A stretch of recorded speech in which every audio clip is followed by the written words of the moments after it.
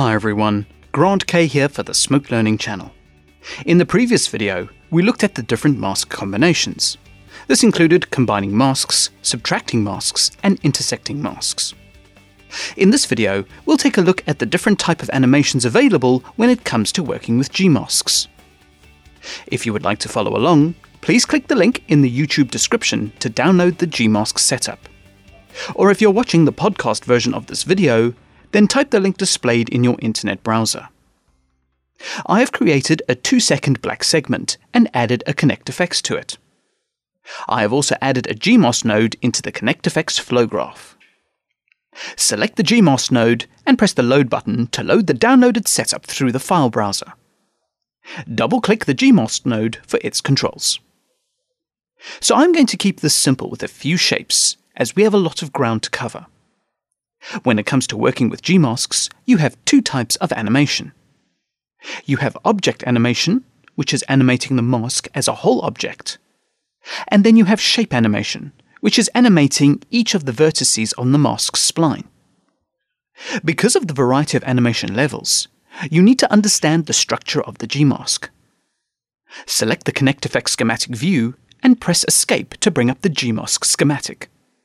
This type of schematic is very similar to the action schematic. This basically shows the objects in the Gmask node and how they relate to each other.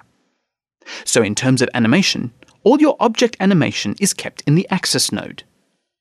The geometry node is the actual shape spline, but it also keeps the spline animation. The other benefit is that you use this nodal structure to combine and concatenate a bunch of object animations together. For example, you could have one axis node controlling the overall mask movement, and a series of nodes controlling any secondary movement.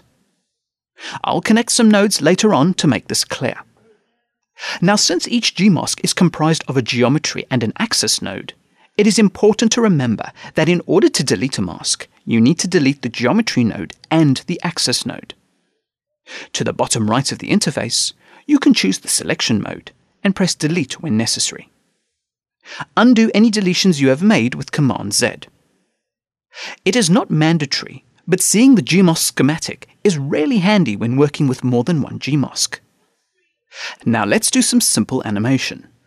You can select the shape in the schematic, or just click it in the viewer. When it comes to object animation, you can use the Auto key button, or hold K and click the slider to add a keyframe. So I'll just animate the rotation of this object. Let's spin it on its Z rotation channel. So object animation is handled by the axis, and you can adjust it on screen or in the transformation controls. This is pretty much the same as axis behavior in action, or using the 2D transform node. And just to confirm, if you switch to the animation menu and press Shift-Tab to expand the selected channels, you'll be able to see the animation curves for the selected axis. Click the animation button to return to the Gmask menus. Now let's focus on shape animation. One of the first things that catches most people out is that shape animation is not connected to AutoKey. So it does not matter if AutoKey is on or off, you will still animate the vertices of the shape. The geometry is expecting changes over time if you make adjustments on different frames. This is what we get when I scrub the time bar. If you want the shape to stay constant and not animate over time, just enable the Constant Shape button. Any animation will be wiped off the shape, and it will keep its shape from the current frame. Any adjustments you make will not animate the shape over time. If you want the shape to start animating again, just disable the Constant Shape button. Now I'll go to the first frame and position the vertices.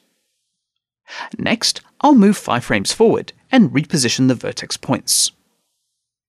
So there is the shape animation.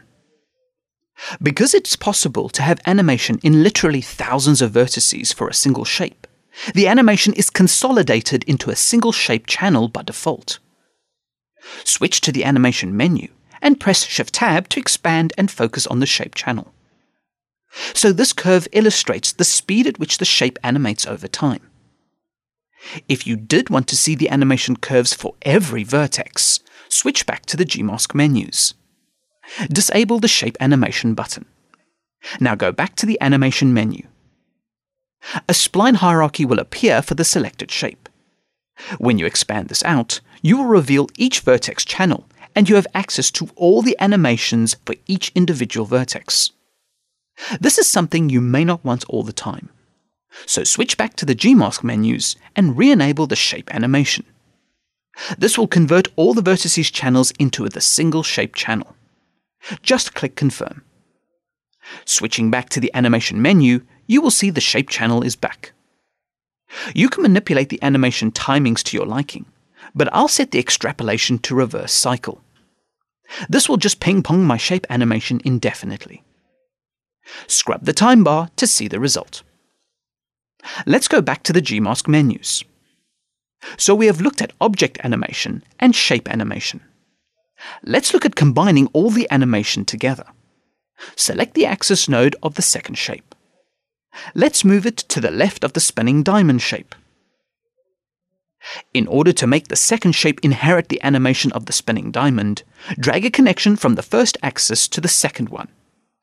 This means that the object animation of the diamond axis is driving all the axis nodes it connects to. Pay attention to the direction of the arrows on the connection to see what is driving what. If we scale axis 1, it scales both shapes. So we have shape animation and object animation. You can easily add another level of animation to this. Let's say we want these shapes to go up and down. Under the Object menu, change the pull-down from Geometry to Axis. Click the Add button.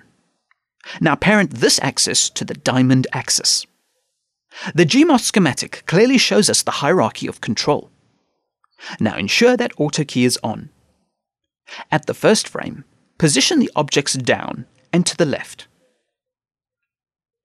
At the middle of the composite, push the objects to the top and middle of the frame. And finally, at the end of the comp, push the objects down and to the right. When we scrub the time bar, you will see a combination of all the animations from the various different nodes. This is how you can concatenate loads of simple movements into one complex animation. So how can you apply this to a task such as rotoscoping a person moving across the screen? For example, you could have one main axis node which follows the person's overall movement. You can then focus on simplifying the job by having lots of shapes for the arms, legs, and head. By parenting the main axis to the shapes, all the shapes will have the main animation as well as their own individual animation.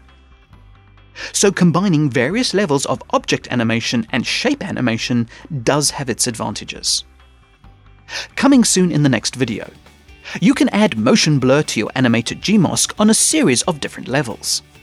This is very useful when masking a moving target with motion blur or motion graphics creation. Comments, feedback, and suggestions are always welcome and appreciated. Thank you for watching, and please subscribe to the Smoke Learning channel for future videos.